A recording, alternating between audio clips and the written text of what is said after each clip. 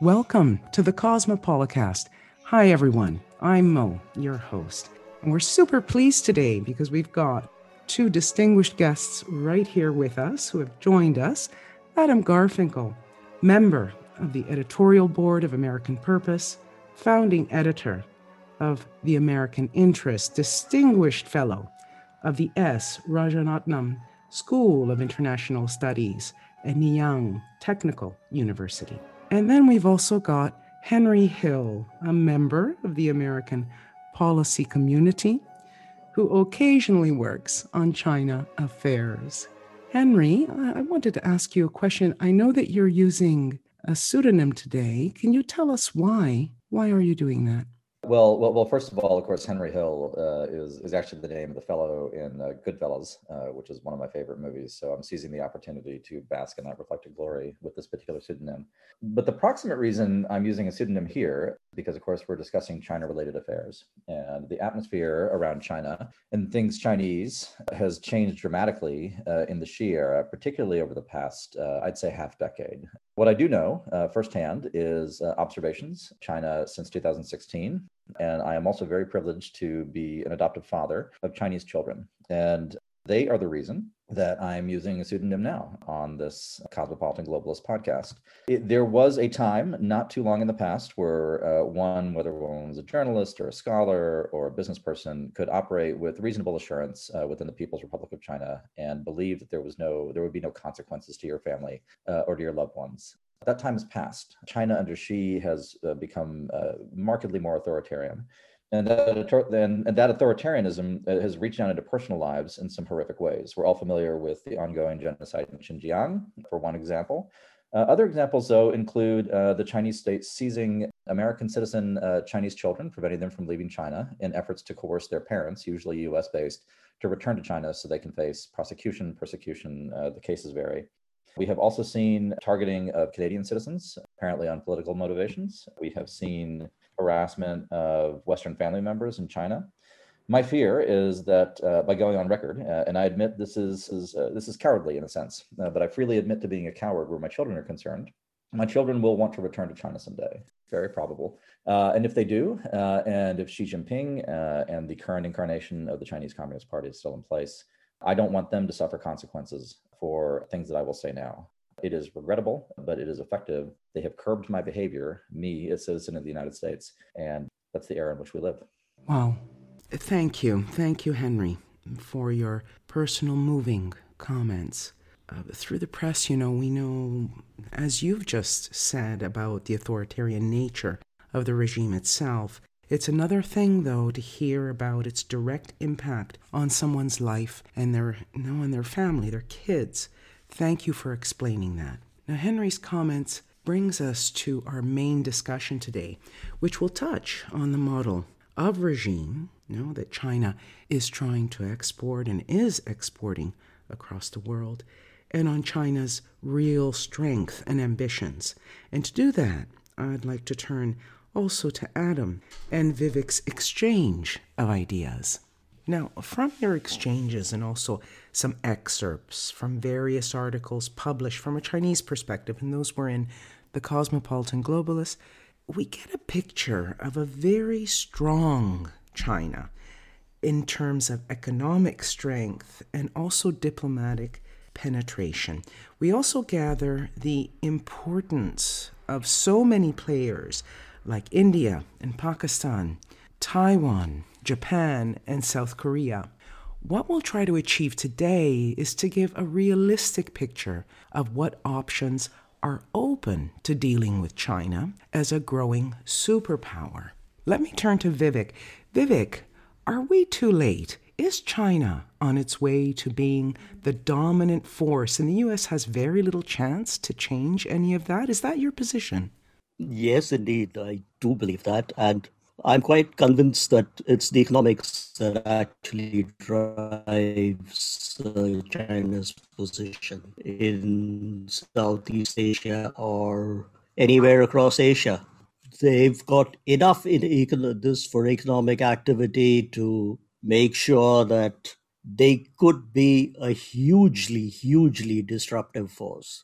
If I could respond a little bit to that, I used to until comparatively recently, I guess the past 18 months or so, I was very much in accord with the idea that Communist Party rule in China had transformed itself and metamorphosized into much more of a traditionalist Chinese restorationist project with the aim of effectively recreating, the Zhongguo, the Middle Kingdom, at sort of the center of the world. So you could understand Chinese moves from kind of a geostrategic standpoint as being an effort to recreate that world order, and that is all still there. But I have moved away from the strictly cultural and strictly economic explanation for Chinese actions. There's actually a really, really good article that I would urge listeners to look up called Engineers of the Soul. It's Ideology in Xi Jinping's China by an Australian gentleman who's a speechwriter and analysis named John Garneau. This came out in 2019, early 2019, and it's a long speech. You can look it up, Engineers of the Soul, which talks about the reality that Xi Jinping's party really is a legitimately Marxist, as classically understood, and Leninist and Maoist party still at its core that really does operate according to ideological dictates. So it's not an either or. It is probably the reality that China is operating according to economic interest, the intersection with kind of classical national interests, which would exist with any Chinese regime, but also as a real, live, legit, ideologically motivated communist party. So I would keep that in mind, that it's not the 1914-ish scenario. It's something very current.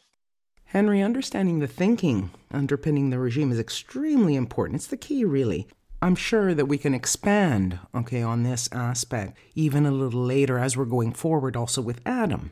Adam, I think I read in what you had written that instead you don't believe, is that true, that we're lacking in imagination and underestimating perhaps U.S. strength to counter the Chinese? Would you like to comment on that?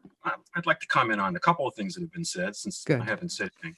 First of all, what Henry Hill said about the change in China over the past several years, I'd like to just underscore how dramatic really it has been and how that has affected American thinking. China under Xi Jinping is not China under Hu Jintao or Deng Xiaoping or Deng Xiaoping. It is a neo-totalitarian enterprise right now. If you were going to use a limping historical metaphor, and they all limp, this would be the Soviet Union in the 30s, when Stalin was still trying to create the unitary state, the unitary Soviet state, by murdering basically anybody he didn't like.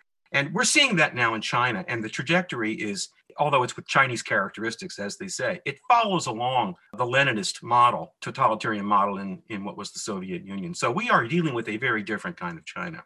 Now, as for the motivations, what drives the Chinese, it seems to me that when you're talking about a national enterprise like China, that motivations are multi-tiered.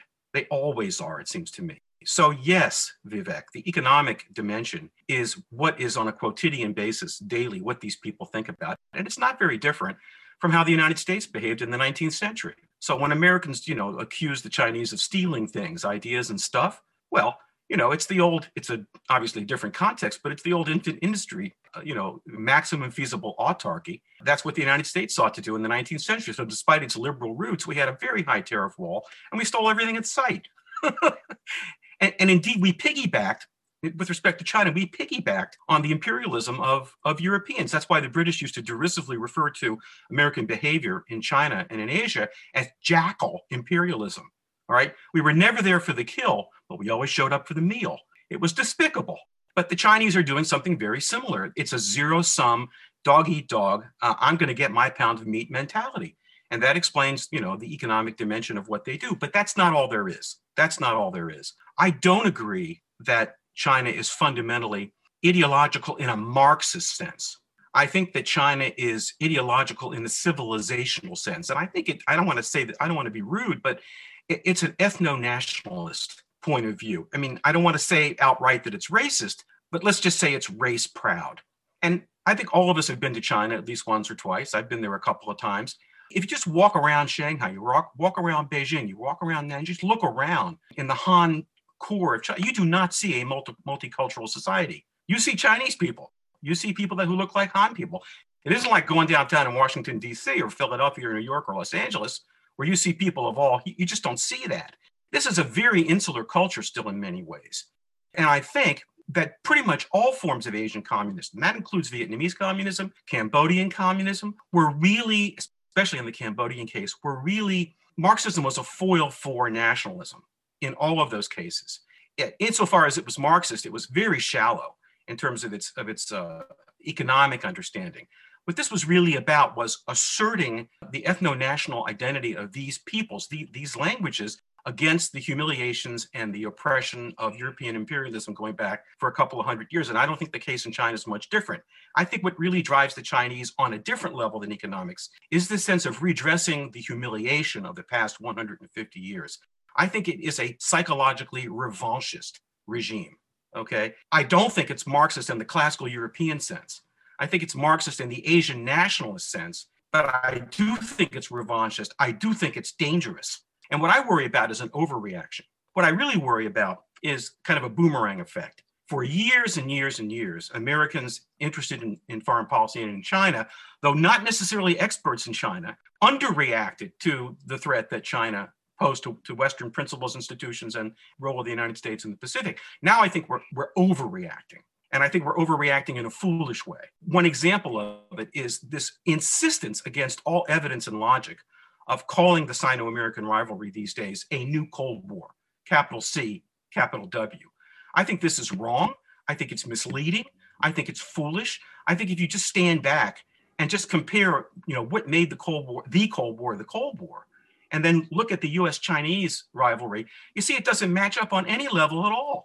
And I really worry about people like Graham Allison talking about the Thucydides trap and persuading lesser minds that means that there's inevitably going to be a hegemonic war between the United States and China. There might be, but there doesn't need to be. But I'm especially concerned that if you use the metaphor of the Cold War and you look how the Cold War ended with the collapse of the Soviet state, with its falling to its knees, right? If you understand China historically at all, if you think that China is going to fall to its knees and collapse like the Soviet Union did, I don't know what world you're living in. All right. So you're talking about, if you want to pick a Cold War, pick a fight, call it a Cold War with China and expect to win it, if the United States expects it to win it the way that it won the Cold War with the Soviet Union, I just think that's very much not in the cards. Last thing I'll say, I don't think, Vivek, this is directed toward you, I don't think that Chinese economic growth at the kind of double-digit levels that we've seen in recent years is likely to continue. I think there's a demographic problem we're all aware of. There's a middle income trap problem. There's crony capitalism. They can't deal with the SEOs in a same way. I mean, the history suggests that at some point they're going to hit a blockage economically, and it's going to redound politically in one way or another that's not easy to predict. And I also think if you look at the region, all right, everybody in the region, I mean, I was in Singapore for a year and I traveled a little bit before COVID. I was in Indonesia, I was in Cambodia, I talked to people in Vietnam. They're all having laundry problems about China. They want American power in their neighborhood. That's why there's an air base and a naval base that's not called a naval base in Singapore, right?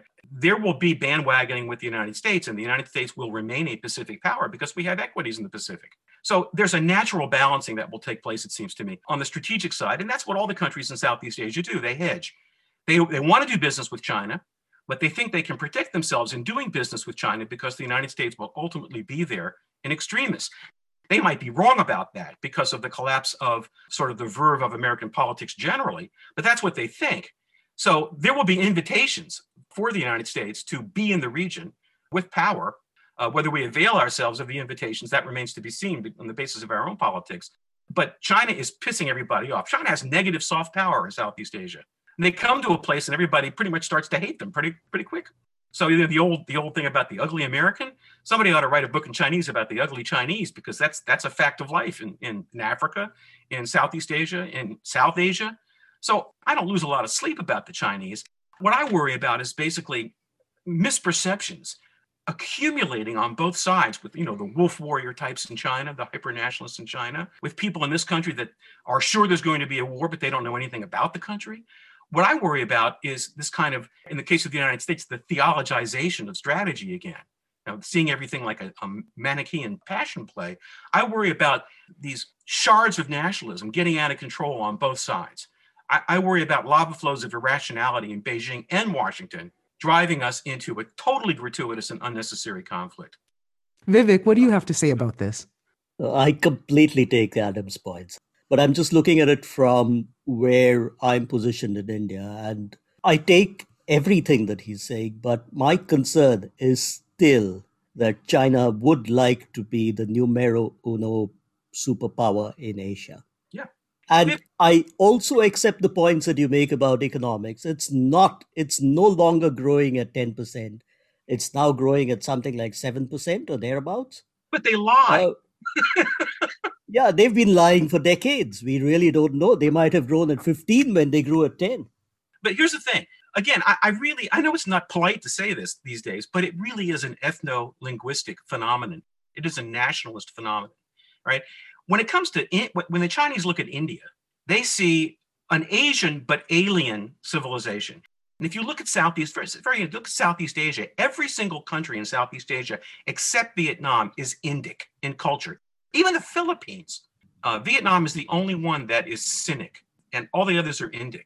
And the Vietnamese hate the Chinese more than anybody in the region, right? Which tells you something. I mean, I think the Chinese want to reclaim the middle, as Henry said, sort of the middle kingdom status. They want to rectify the humiliation of the century and a half or two. For example, the reason I don't think there's a conventional ideological dimension to it is during the Cold War, both the Americans and the Russians, the Soviets, had an aspiration to create the moral political paternity of the world after their image of it. I don't think the Chinese have any kind of ambition like that. I mean, I think that the United States and China have inverted exceptionalisms. We think that we're better than everybody else, but you can be just like us, okay? The Chinese have an inverted version of it. We're Chinese, we're better than everybody else, we're the Central Kingdom, but nobody can be like us. So I don't think they're evangelical. I think what they want to do is control their core Han space and expand their Han space, which they've been doing for more than 1,000 years. But I don't think they have aspirations to transform, for example, social democracy in Western Europe into a Sino-totalitarian model. I just don't see that. So they're dangerous, but they're dangerous in a different way. They're dangerous in an Asian way and in a civilizational way. I don't think that simply the existence of democracies far away from Chinese borders, I don't think they see that as a threat. I don't think they really care about that. I don't think they think in terms of global ideological moral ways. I'd like to hear what Henry has to say about this. It's nothing is determinative, right? And so in anything that I say that is reductionist or posits a prime cause is going to be intrinsically wrong. I agree that the element of Han-specific ethnic nationalism is there, and it's always been there. It's easy to forget that the Kuomintang, back when they were in charge, they conducted anti-Western pogroms in places like Nanjing back in their own heyday of the 1920s. So that's there. I'm not as persuaded that's the driving thing. I mean, that kind of ethnic arrogance is present. I'm not really sure that it's any more present than it is in kind of your median, maybe East Central European country. So as an explanatory factor in Chinese behavior, it only goes so far. And it also ignores, with all respect, the extent to which China in general, and I mean, we're all overgeneralizing here, so let's acknowledge that. And I will continue to overgeneralize to make a contrary case.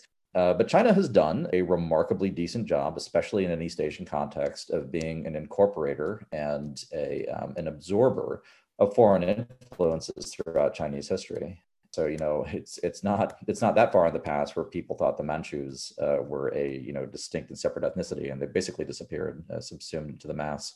The same thing happened with the Yuan dynasty that came in with the Mongols. I remember in Guangzhou, where we had to spend quite a bit of time. All U.S. adoptions of Chinese children have to go through Guangzhou, and I was surprised. It was interesting that there's a fairly robust Muslim community there, and we'll see how long that lasts given current events. But it exists. And then Shanghai, one of my sons is from Shanghai, very proud of that fact, but definitionally kind of the archetype of the international city. Founded as a concessionary city, essentially. I mean, there was an old Chinese settlement there. And that is something that Shanghainese, I was interested to find, continue to take great pride in, sort of this openness to the world and this international aspect that continues. So it's not all just Han ethnicity, Han restorationists, although again, that factor is present. On the values front, I guess a couple things. The new Cold War rhetoric, that does exist in the West. It exists a lot less in the Western policy community. It doesn't really have much purchase, at least as far as I can see, in any corner of the American policy community. The major promulgator of that phrase in English is actually the Chinese, PRC organs like Global Times, for example, which if you look for the phrase New Cold War there, they're very heavily invested in it. And they're heavily invested in it because they think it's a discrediting concept that, for propaganda purposes, they can come and say, who wants a new Cold War? Well, nobody actually wants a new Cold War, although, I would argue that there is a sense to which the PRC is imposing it on us. The values question is interesting, and this is one area where my opinion has changed quite a bit. Again, probably 5 years ago. And by the way, just to put my cards on the table, the two visits that I had to China for both school and academic purposes were essentially separated by about 4 years, no, more like 3 years. But I was genuinely shocked at how things had changed in the intervening 3 years. Very, very different, change for the worse. Fun fact, they're building air raid shelters in Guangzhou because I came across one. I'm at a loss to think of any other country that's currently in the business of constructing air raid shelters. So take that datum for what it's worth. The PRC internally, there's an interesting leaked document, and I think it's called Document 9. I'll have to look it up. I could be getting that wrong, from 2013ish, that talks very explicitly about what the CCP, the Chinese Communist Party, perceives as the values-based fight emanating from the West and emanating from the United States. And they also have become very explicit really in the past 12 months. So it's a newish phenomenon, and we should acknowledge it's instrumentalized to a large extent, but really talking very openly about the need to construct an alternative world order based upon alternative values. And the immediate appeal for this is, of course, with their relationship with Russia. China doesn't really have allies in a traditional sense because Adam's right, nobody actually likes them, but they have partners of convenience, I think would be the... In fact, I was going to ask about Russia to see what kind of relationship they had. It's a dependency relationship. I mean, the Russians are dependent upon the Chinese to, from a geostrategic standpoint, to kind of keep their model alive. But the Chinese have become much more explicit, and this is really accelerated with the COVID crisis and the bungling that Western nations have exhibited in the face of the COVID crisis, that China has a superior model. So effectively, what Tom Friedman, the column that he wrote over and over throughout the first decade of the 21st century, is to a remarkable extent the Chinese Communist Party's pitch to the other nations of the world. We're not free, which they openly acknowledge. It's not possible in a Chinese context, according to them. Which is one reason that Taiwan is so ideologically threatening. But we are managerially superior. And I would not underestimate the appeal of that, especially for those of us in Western democracies who, we've got the vote. But on the other hand, our governments can't take your pick, keep the lights on, deal with the public health crisis, whatever. It means a lot. I would expect that ideological component in the 2020s is going to become much, much more pronounced. The Chinese, recognize one big thing, which is that there's a coalition assembling against them. There's the so-called Quad that kind of found policy life under the Trump administration, and the Biden team has really doubled down on. I agree with the second version of your ideas, and I agree with Adam. I don't think we're looking at something that's recognizably Marxist, Leninist, or Maoist. We're looking at a form of managerial competency, authoritarianism that will indeed be very appealing to many countries.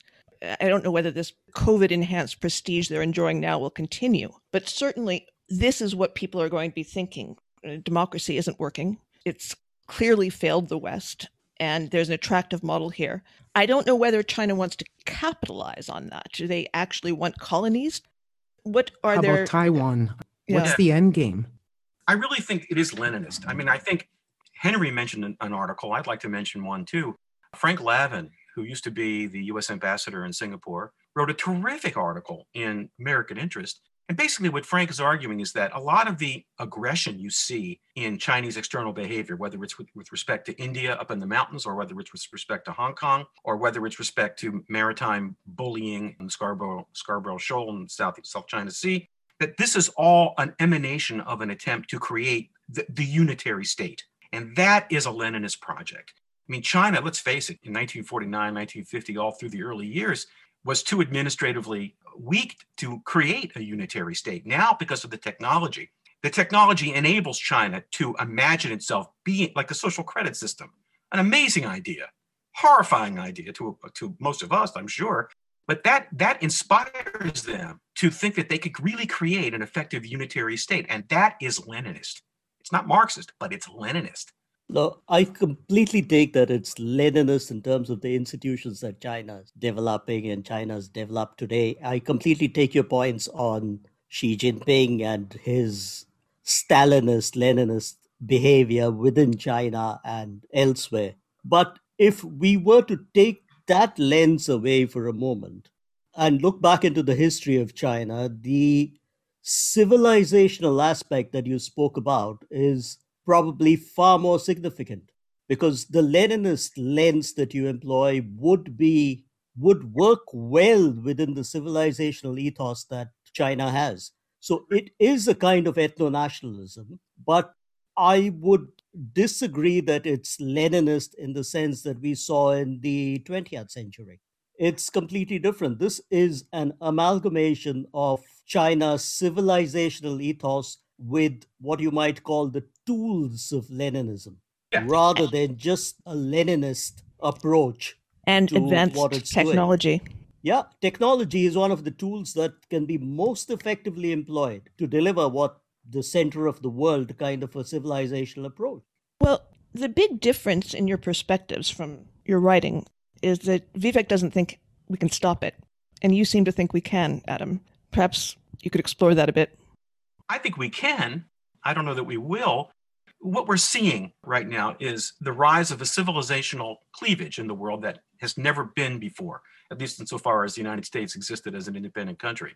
Because for as long as the United States has existed and has existed as a power, China was very weak and dependent and put upon by so many powers. We're now coming into an era in which the United States, for the first time, will have a genuine peer competitor on not a completely symmetrical global level, but getting pretty close. That's not Western. That's new for the United States. And, the United States has enjoyed pretty much perfect security. We haven't lived for hundreds and hundreds and hundreds and even thousands of years as if on a chessboard, cheek by jowl with other powers. We are in it for a long game. I mean, China's going to be there. We can't shape it. We can't make it go away. It's going to be there for a long time. And as long as the United States thinks of itself and actually is a great power with global scope, we are going to be bumping into the Chinese for a long, long time. Americans are not very good at long games. We want stuff to be over right away. We want to know the answer. We want to know the result. We're very impetuous, very impatient kind of people. That's not the kind of attitude that you can possibly take and get anywhere when you're dealing with China. This is a long, long, long competition. It doesn't all have to be negative. There can be cooperative elements in it, and we ought to strive to find them and create a frenemy sort of framework for the relationship going forward. And I think it's in both powers' interest to avoid disastrous hegemonic wars in which we blow up half the planet. That's a common interest, it seems to me. But this kind of, I have to call it old-fashioned, 19th and pre-19th century, but still modern diplomacy. This is not something the United States has a lot of practice with. So yes, we can do it. But as I already said, I'm worried that we won't, that we don't have the temperament, and especially that we don't have the domestic political confidence and stability that we need to understand how to play an effective long game with a rising great power. So I'm worried, Claire. I think the problem is inside the United States more than it is. Well, it's also inside China. We could have plenty of allies if we wanted, and it's wonderful that the Biden administration with Secretary Blinken and President Biden are announcing, we're back. We're going to restore our alliances. Well, that's wonderful, but you have to know what you want the alliances to actually do. You've got to put substance on these relationships. And I don't see any sign yet that these guys in the new administration, none of whom at the top are Asians, that they know how Asians think and they understand what needs to actually be done as opposed to merely said. What needs to be done? Well, the Quad's a good idea. That actually goes back to the administration that I was in, Bush 43 administration. That's an old idea. It's been filled out, and that's a good thing. But we need to multilateralize the approach to China, and we need to shut up. We're always talking now about, we don't say containing. We're avoiding the word containing, which is nice. But the language in Washington now is about countering China. And this is coming from very high policy circles. There was even one guy who was in the Trump administration who begged to be allowed to stay on because he wanted to be part of the fight. This is very, very unfortunate language. This is the opposite of what Theodore Roosevelt recommended. He recommended walking softly and carrying a big stick. We are running our mouths and the Navy can barely fight right now. This is exactly the opposite of what a wise power doing something for the long term would do. You actually have to take seriously what allies say, our Asian allies. For example, Japan. Japan is the most important ally the United States has in Asia. And since 1951, when, the occupation ended and Japan was reintegrated into sort of the world community, Japan has always been the junior partner in the US-Japanese relationship because the Cold War was a militarized diplomacy, and we had all the trump cards militarily, and the Japanese didn't have very many, all right? Those days are gone. The Japanese understand more about Asia than we do, than even our best analysts, and we need to make them unequal as a thought and policy leader. We need to sit with them and actually take seriously their understanding, and we don't do that because we're control freaks. We need to be better listeners to our friends in Asia, and we need to be a little bit more humble, and we need to think more long-term. We wanted to go through details and so forth about technology strategies, things like that. Yes, absolutely. We'd be here forever, okay? The best way to do these things is to selectively multilateralize them along lines of functionality. What did you say, along lines of functionality? I didn't understand for that. example, we had to define the functional problem first, right? Like, say, the 5G thing. First, you define what you need to achieve in the world, and then you go and find partners to build a coalition to get it done. It will always have a political spinoff if you're creating partnerships that are, in effect, balancing against Chinese power. So to me, the smart way to do it, and the politically viable way to do it, is to identify the problem you're trying to solve at the very practical level, and then building the partnerships based on your definition of the problem. That's what I would do. Actually, I'm going to ask a question. If the Chinese were to attack Taiwan to take it, what should be done at that point? Well, do we do the long game of what Adam is talking about, or what do we do? So I agree with a great deal of what Adam said. I do, and I also concur with it. It sounds to me like he and I may be on the same page. I don't want to impute views to you, Adam, of kind of American strategic incompetence over the past 20, 30 years, which seems to be pretty cross-party. I think we would have to fight for Taiwan, but I don't think it's a sure thing that we would win. I will explain why I think we have to fight for Taiwan. Two big reasons. One is that the Japanese alliance, which is every bit as important as Adam says it is, will dissolve if we don't. Taiwan is essential to Japanese security. I don't know that the Japanese would fight for Taiwan without us. If we did fight for Taiwan, they would be our allies in the fight. The Japanese would go to war. If we allowed Taiwan to fall, it would do all the things that back in the 60s, there was the allegation that if we let South Vietnam fall, that America's position in the Pacific would collapse. That turned out to be false. Vietnam was never the linchpin that it was sold as, but Taiwan is. What's really at stake with Taiwan, in addition to all the validating elements that a conquest of Taiwan would provide, is the verdict in the Pacific of the Second World War vis-a-vis the United States. What we achieved from a strategic perspective by September 1945 was establishing the United States as the preeminent power and the hegemon to varying degrees in the Western Pacific. If Taiwan goes, that's over. And so it is a reordering of a regional order, and possibly a global order, but definitely a regional order that would be on the level of 1815 Europe or May 1945 in Europe, something on that level. And that kind of thing doesn't happen often, 1989 being the prime exception to this, but it doesn't happen often without, at minimum, bloody regional wars. And the United States is not equipped for that. Our best bet is deterrence, in my view. If we end up in a war for Taiwan, I would give us a coin flip's chance of winning. The Seventh Fleet is in bad shape. The Navy in general is in bad shape. We are overcommitted and under-resourced, and the Navy has significant operational issues. If the Seventh Fleet can go for a decade without a major avoidable accident that kills sailors, then I might start to believe that we can do it. But right now, it is a rickety infrastructure. And we've got some reinvestment to do to prepare for what's to come.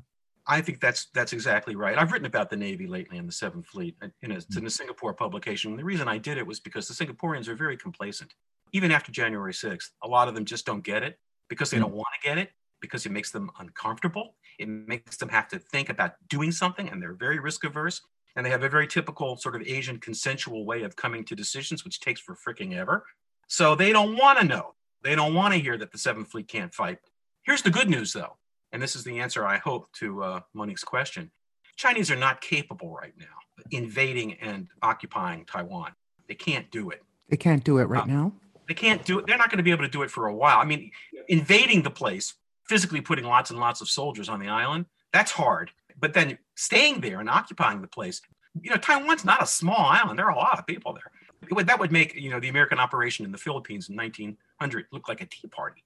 getting there is hard enough. Staying there and pacifying the place, it would crush the Chinese state trying to do that. It would be really stupid to even try. Now, what they can do, of course, is they can shoot missiles, they can blockade, perhaps they can embargo, they can screw with the SLOCs, they can do all kinds of stuff, but we have the answers for those things. They have missiles that are increasingly accurate and formidable. They pose a very serious threat to our ships. And I suspect that if there were a sudden war that erupted over an accident somewhere in the South China Sea, Americans would be shocked to learn that our major capital ships in the Seventh Fleet would have to start moving east because they would be vulnerable to those missiles. And this is what this means. It means that if we were going to fight them, to prevent them from subduing Taiwan in ways less than a physical invasion, we would have to move to CONUS-based air power, some of it based in Missouri, in order to take out coastal but land-based targets in China. Now, what does that mean? That means you're escalating from the maritime sphere onto the terrestrial sphere. That is a very major step up the escalation ladder, and you're getting closer and closer to an exchange of nuclear weapons. So this is a very, very dangerous situation. It's very important, therefore, that the United States, that our posture make it clear that we will fight to protect Taiwan, because the consequences geostrategically are exactly what Henry said they were. Those are the consequences. It's end of the game if the Chinese can take Taiwan by force. We have to defend it. The way you do that is to make sure that the Chinese are clear that they don't have a chance to achieve anything political with military force that doesn't risk an escalation that is way beyond any rational calculation of their interest. How do we possibly signal that, given that we're an open society and everyone can peer right into us and sees nothing but fractures and decadence and a complete unwillingness to take any interest in the world at all? It's a problem. Given the way that the United States is right now, conducting a careful diplomacy that emphasizes deterrence and resolve and verve, not easy. It's a challenge. There's an array of things that we can do. It really depends on whether the Seventh Fleet is credible or not. But if you begin, in theory, and I don't know that any of this is on the table right now, but if you begin a reinvestment program, a real reinvestment program, not building littoral combat ships, but actually investing in, whatever the successor to the Aegis cruiser looks like. The submarine force has been neglected. That actually is a big, big deal in the Western Pacific. So if you begin that kind of buildup, you begin that kind of reinvestment in the force, that's credible. There are ties that we can create to the Taiwanese. There are options along those lines. Now, the Chinese would freak out about it, but so be it. There are regional partnerships that you could call upon. The agreement, I think it was either this week or last, for the U.S. and Taiwanese Coast Guards to work with each other is a really good step. I would expand that to include the Japanese as well. More aggressive steps against Chinese quasi-maritime militias. There should be consequences, which haven't been brought to bear yet, for Chinese fishing vessels. Again, and I'll put air quotes around fishing vessels for the benefit of those listening. There are incremental steps that can be taken along those lines. I would just realize that if it comes to a fight over Taiwan, and if it comes to a decision to invade Taiwan, it is because the Zhongnanhai, the PRC central apparatus has decided that there is an existential question at stake. I would take it as a given. I could be wrong about this. I'd be curious what Adam and Vivek think about this. I don't think the regime can survive losing a war over Taiwan. It's effectively all or nothing. I completely agree with both you and Adam on these points. But, coming back to Claire's question on signaling, my question would be, to what extent would they understand the kind of signals that the US might want to give at this moment? I'm looking at that from the civilizational perspective, from the psychology of the Chinese politicians, rather than anything else. And if that is the case, then there could be an equal amount of misunderstandings on both sides. And if that happens, and we do not understand what's happening within China, what's happening with Xi's position within China, or anyone in the ruling clique out there, then those are the trouble points that might come up, rather than just the possibility of China militarily wanting to invade Taiwan, I don't know, not for the next 10 years. That's a very good question, and it's a very good point. One of the things that concerns me, but maybe Henry knows better than my knowledge, is that not only has the relationship deteriorated on just about every level, but we don't have a private channel of communication. We don't have a third party helping us to communicate with the Chinese that is like a back hotline. We don't have that. I suggested that we try to create one using the Singaporeans as a mediator. They're perfect for it. They like the idea. They've tried it, but So far, there is no reliable back channel to calm everybody down and make sure that perceptions don't get wildly out of control. We need to do that. We need to keep trying. We don't even have a Matthew Pottinger type. I wasn't too fond of the Trump administration in any sense, but at least you had somebody, the NSC, who had some idea, could speak Mandarin, had some idea what was going on. I don't know that we have a comparable individual right now. I mean, Kurt Campbell's around, but I don't know that Kurt's fluent in Chinese. I don't know that he is. But we do need to lower the temperature and protect against accidents and, I don't want to say a bad word, losing their sense of reality. I was always curious about the origins of Chinese language. I asked Wang Gungwu, and in 3 or 4 minutes, he managed to explain to me something that had puzzled me for decades. Let me just repeat what he taught me, because it's really very relevant to Vivek's concerns. Why is Chinese a pictographic language? I asked Gungwu. He said, well, because China was a unitary state longer ago than any other state. It had the first sort of Weberian state with the Mandarin system. But China was so diverse in terms of dialect that people would not understand each other if you actually tried to create a phonetic alphabet. So what they did was they created pictographs that had the same meaning but different pronunciations. So that's, somebody in Beijing would not pronounce it the same way that be pronounced in Cantonese or in Hakka or in Hokkien or in Teochew or in Hainanese. You'd have 5 different pronunciations, but you'd have the same meaning. So if you wanted to communicate, you needed a pictograph and not a phonetic symbol. But think what that means. What it means is that it's a highly written-based system. It's not an oral-based system. When people say in the United States or in Europe, when we use the phrase mother tongue, the Chinese don't know what the hell you're talking about. They don't have a mother tongue. They have a father written language, right? And the whole idea of everything under heaven, everything organized, no loose ends, this whole idea of a rigidly hierarchical system that goes from top down, this is reflected in and has been reinforced by the language for the past 5,000 years. Americans don't get this. They don't understand that the very means of communication that people have in China is so radically different from what we're used to. So when Americans go to China and they say, well, what about freedom of speech? That's a mother tongue concept, right? It's not a father written language concept. The Chinese don't necessarily disagree when we say free speech is important. They just don't know what the hell we're talking about. China's always had rule by law, but not rule of law. And one of the reasons is the whole way that the language developed over more than a couple thousand years. I can't imagine actually 2 people more likely to misunderstand each other than Americans and Chinese. You are right on the money with the question of the century, as far as I'm concerned. It's a really serious matter. Well, the Europeans and the Chinese aren't understanding each other very well either. I don't know whether you've been following this, but the Chinese basically blew up their very sweet trade deal with the EU. Vivek and I wrote a 2-piece article about this, marveling at the ease with which the EU completely surrendered and struck this gigantic trade bargain with China just as the Biden administration was coming into power. Why would they offend the Biden administration by closing a deal like this when they could wait?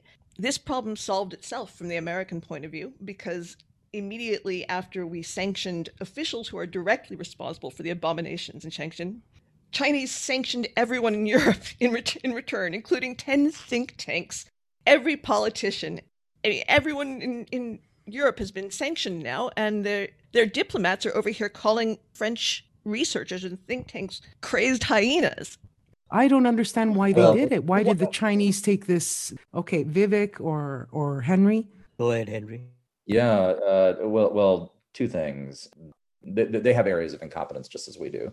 And so if the Americans and Europeans, habitually blunder their way through their relations, the Chinese are apt to the same thing. The other thing, for as much as we've talked about, civilizational differences and things like that, and I kind of dissent from a lot of that. But setting that aside, their foreign politics are, like ours, primarily an emanation of their domestic politics. And so if they've got to give up their European audience and their what would be a fruitful relationship for them in favor of their primary goal, which is solidifying power at home, they're going to do it. I marvel at how they've screwed up their European relations, and it delights me as well. But it also appalls me because right now, the state of free world versus communist China competition is which side can be least incompetent, and that will determine the winner. And man, that's frightening.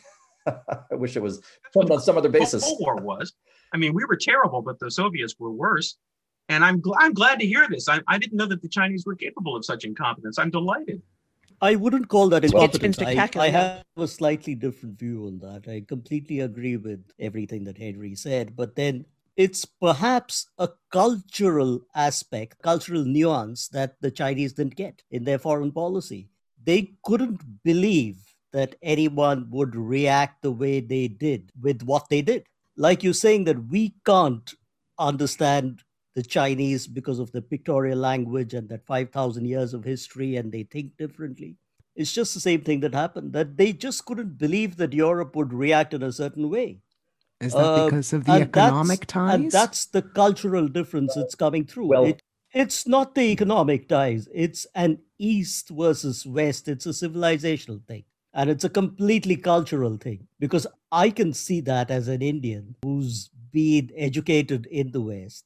I can see that happening, but I'm not surprised that people in the West wouldn't be able to recognize, or I'm not surprised that people in the East don't recognize that. There's two things, if I could, and Vivek, I apologize, I spoke over you without intending to. And it brings in what Adam was talking about in terms of back channels and intermediaries between the US and China, and more broadly, the West and China. Probably two things happening here. One is that the Chinese apparatus is complete political structure, so they don't get it. And so it is reasonable to them, and it is rational to them, that if think tank X is criticizing them, that it has done so at the behest of the ruling coalition within that particular government. And you extend that to media, you extend that to corporations, and so on. And so there just isn't an ability to understand, and this is matched by our own intellectual capacities at understanding, the nature of other states. This idea that the communist world was monolithic and that everything was planned. And so it took us to the 1970s to suddenly realize that there was a diversity of opinion and views within certain bounds there. So just imagine if we'd figured that out in the late 40s. Well, the Chinese have a similar incapacity in understanding us. The other thing, Adam, there's a good book. I'm not through it yet, but Josh Rogan has a good book called Chaos Under Heaven that traces out U.S.-China relations under the Trump administration, which is really, really interesting.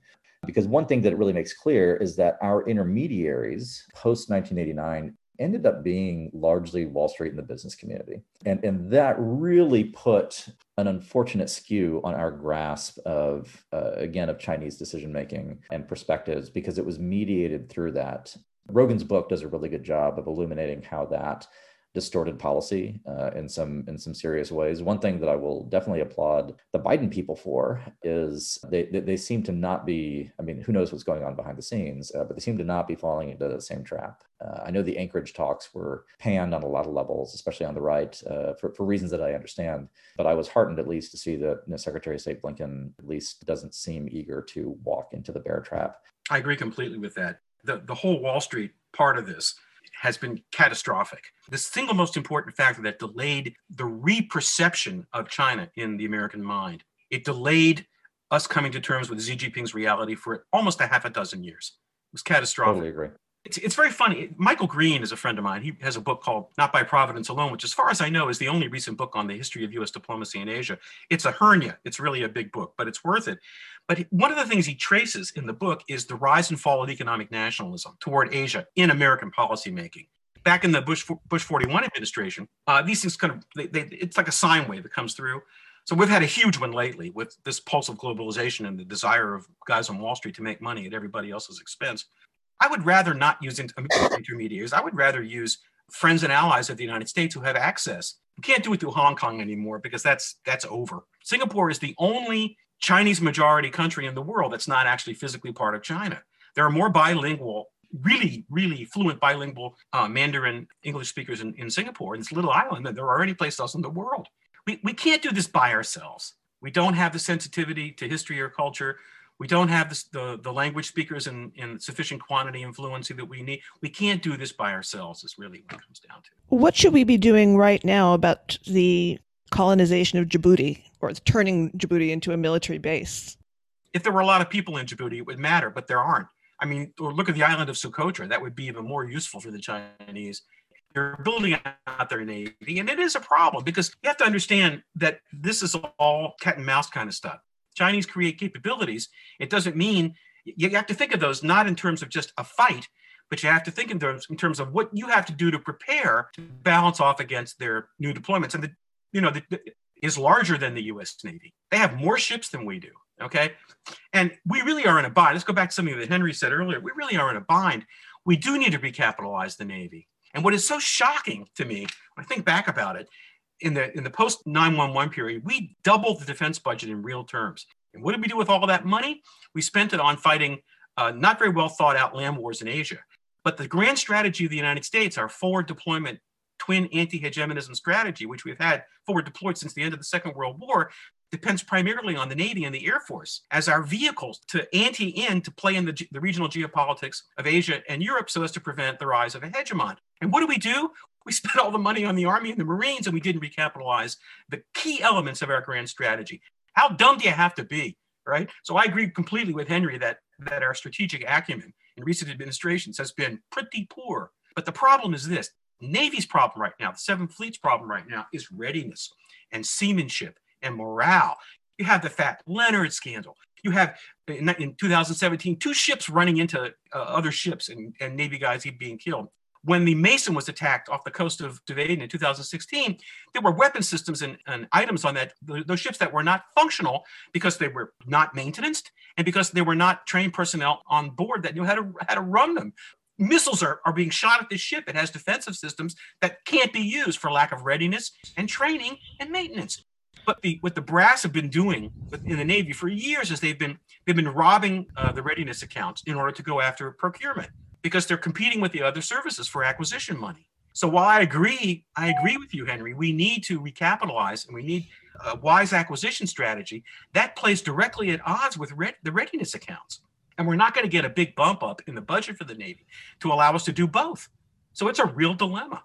Yeah, no, you're 1,000% correct. I could not agree more with the fiscal bind. It's probably a whole different podcast, and how defense acquisition has basically eaten the Pentagon without increasing American readiness to defend our interests. There's a horrible recruitment crisis underway right now that's affecting all of the armed forces. We're almost Austro-Hungarian in some ways in our being wedded to a sclerotic military establishment that may well underperform dramatically. Yes, and I also think we are tremendously ill-equipped for the kind of information wars that are coming our way. I mean, Russia pioneered this, obviously, but everyone has seen how effective it is. And just yesterday, in fact, French Le Monde exposed an entire French journalist who has been reporting from Xinjiang, who very, very pedigreed. She has a master's degree from the Sorbonne. She's been living there for 7 years because she has relatives there. This person didn't exist. They combed through every record and found Chinese had simply invented her. And although the Chinese do not seem to be as skillful as Russia yet, given the obvious cost-benefit calculus, anyone looking at open societies must realize this is where to go. I don't think we've really put any real thought yet into the kind of information war that we're going to face, that we are facing. Vivek? The information war for the Chinese is not going to be so easy because of exactly the same situation that it has in dealing with a pluralistic society. Everything inside China is controlled. There's no Google there. You've got Baidu. And because the Chinese would look at it that way, they may not have or may not be able to develop the kind of skills that the Russians did in order to be able to stage that kind of a war, which is what you're seeing today. And that's going to take some time. If China's got to pick that up, they've got to understand the civilizational, cultural nuances. And that's not going to be easy. 2 brief comments. A lot of Chinese students have been educated on the graduate level in the United States. And I think you're right about the culture in general, but I think the very narrow niche of experts that you would need to do information warfare from the Chinese point of view, I think there are plenty of people who know enough about the West and the United States to be able to do that. You only need a relatively small cadre of experts to do something like that. This other thing that actually is some good news, really, it seems to me that you really can't talk about this very much in public, but we do have a cyber command. We actually have some pretty good capabilities. What the strategy, though, has been, it's a little like in the war against the internet, the war against terror. There's some people in the US government who would like to shut down and actively defend against attacks. But there are others who would like to just kind of let it ride, collect the intelligence, not give away what our capabilities might be prematurely. And I would say for the past couple of years, it's the second group has sort of gotten their way. The Russian stuff lately has been pretty severe, though. And I think there's a consensus growing that they need to be slapped hard. But I wouldn't underestimate our capabilities in terms of offensive cyber war. I think we're actually pretty good at that. We just have been holding our punches because we don't want to give away our shit too soon. Coventry. I think that's what's going on. What was that? Coventry, Henry? 1940? Yeah. I think that was it. I think it was Coventry, 1940. Henry, you want to, we're going to be wrapping up pretty soon. Would you like to make a comment?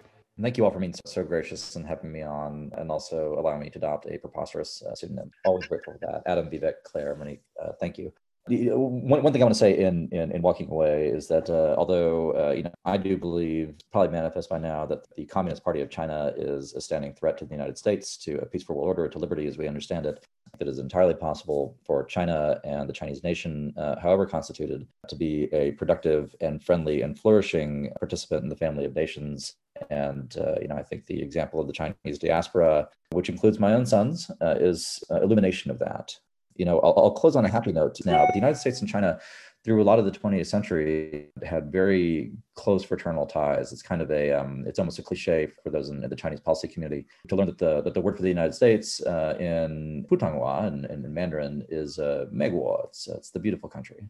Some of that is just phonetics, May in America, but some of it is real sentiment rooted in a lot of the Chinese, particularly Cantonese immigrant experience in the United States. And what was found, as with so many other groups, when they arrived in the Western Hemisphere across the 19th and 20th centuries. And we can have that relationship again.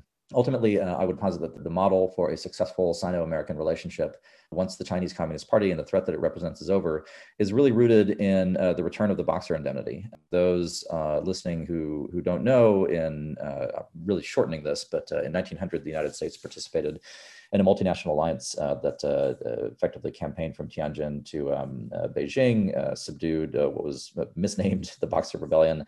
And as part of the settlement of that very short and violent conflict, the United States, along with the other nations, received an indemnity from what was then the Qing Empire. The United States alone took the indemnity and created, movingly to my mind, a scholarship fund for Chinese students to come study in the United States. And the generation of goodwill from that, coupled with the Second World War experience, where America was an essential help to what was then Kuomintang China, I think in the long run, in my hope and prayers, is that ultimately characterizes the state of U.S.-China relations. Neither nation's going away. We need each other, and candidly, the future of a peaceful humanity depends upon it. So thank you again. Thank you very much for coming and joining us. And I'm very glad you added that, because I felt that Adam's historiography of American relationship with China was a bit short on those points. It's very important to stress that we were not imperialist, rapacious powers like that. I would say my addition is an and not a but to Adam's. Thank you very much. Thank you. Thank you, for Henry. your sons. Will do.